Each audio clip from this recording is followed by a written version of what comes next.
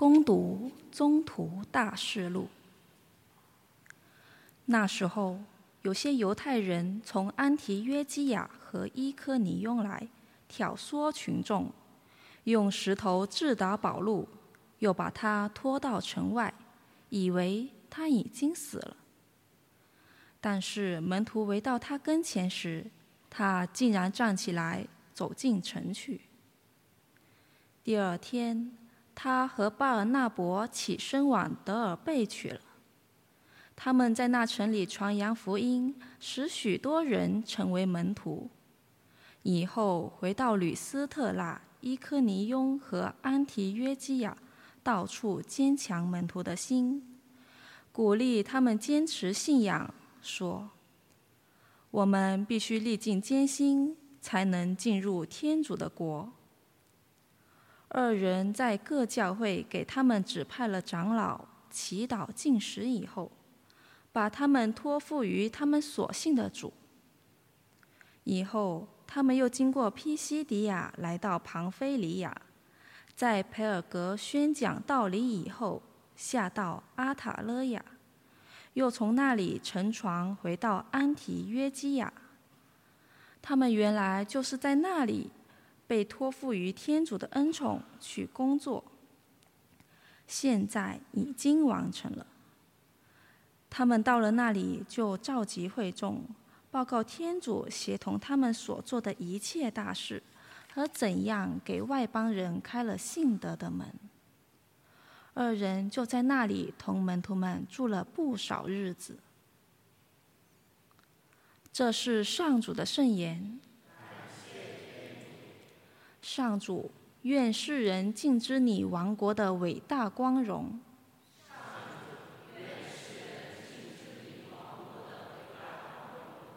上主，愿你创造的一切都称谢你，愿你的圣徒同声赞美你，讲述你王国的光荣，传颂你行事的威能。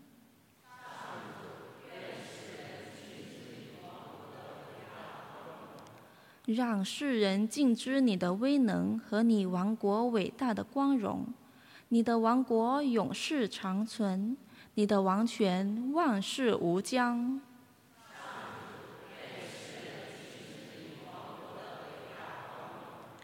愿我的唇舌称述上主的光荣，愿众生世世代代赞美他的圣名。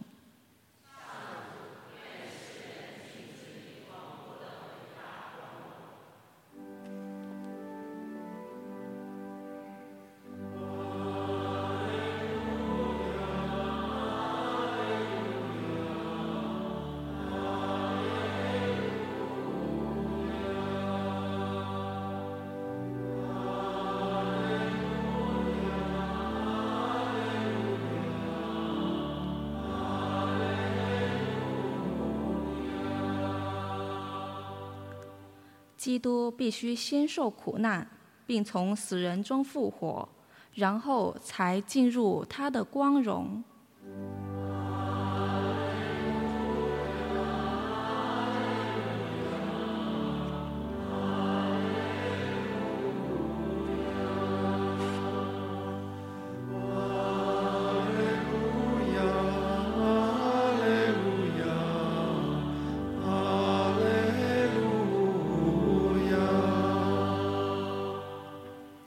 愿主与你们同在，愿你的心灵同在。恭读圣若望福音。主，愿光荣归于你。耶稣对门徒们说：我将平安留给你们，将我的平安赏给你们。我赏给你们的，不像世界所给的一样。你们心里不要烦乱，也不要胆怯。你们听见了我给你们说过，我去，但还要回到你们这里来。如果你们爱我，就该喜欢，因为我往父那里去，又因为父比我大。现在事情还没有发生，我就告诉了你们，使你们在事情发生时能够相信。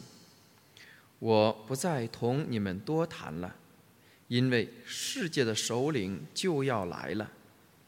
他在我身上一无所能，但为了让世人知道我爱父，并且父怎样命令我，我就照样去做。起来，我们走吧。以上是基督的福音。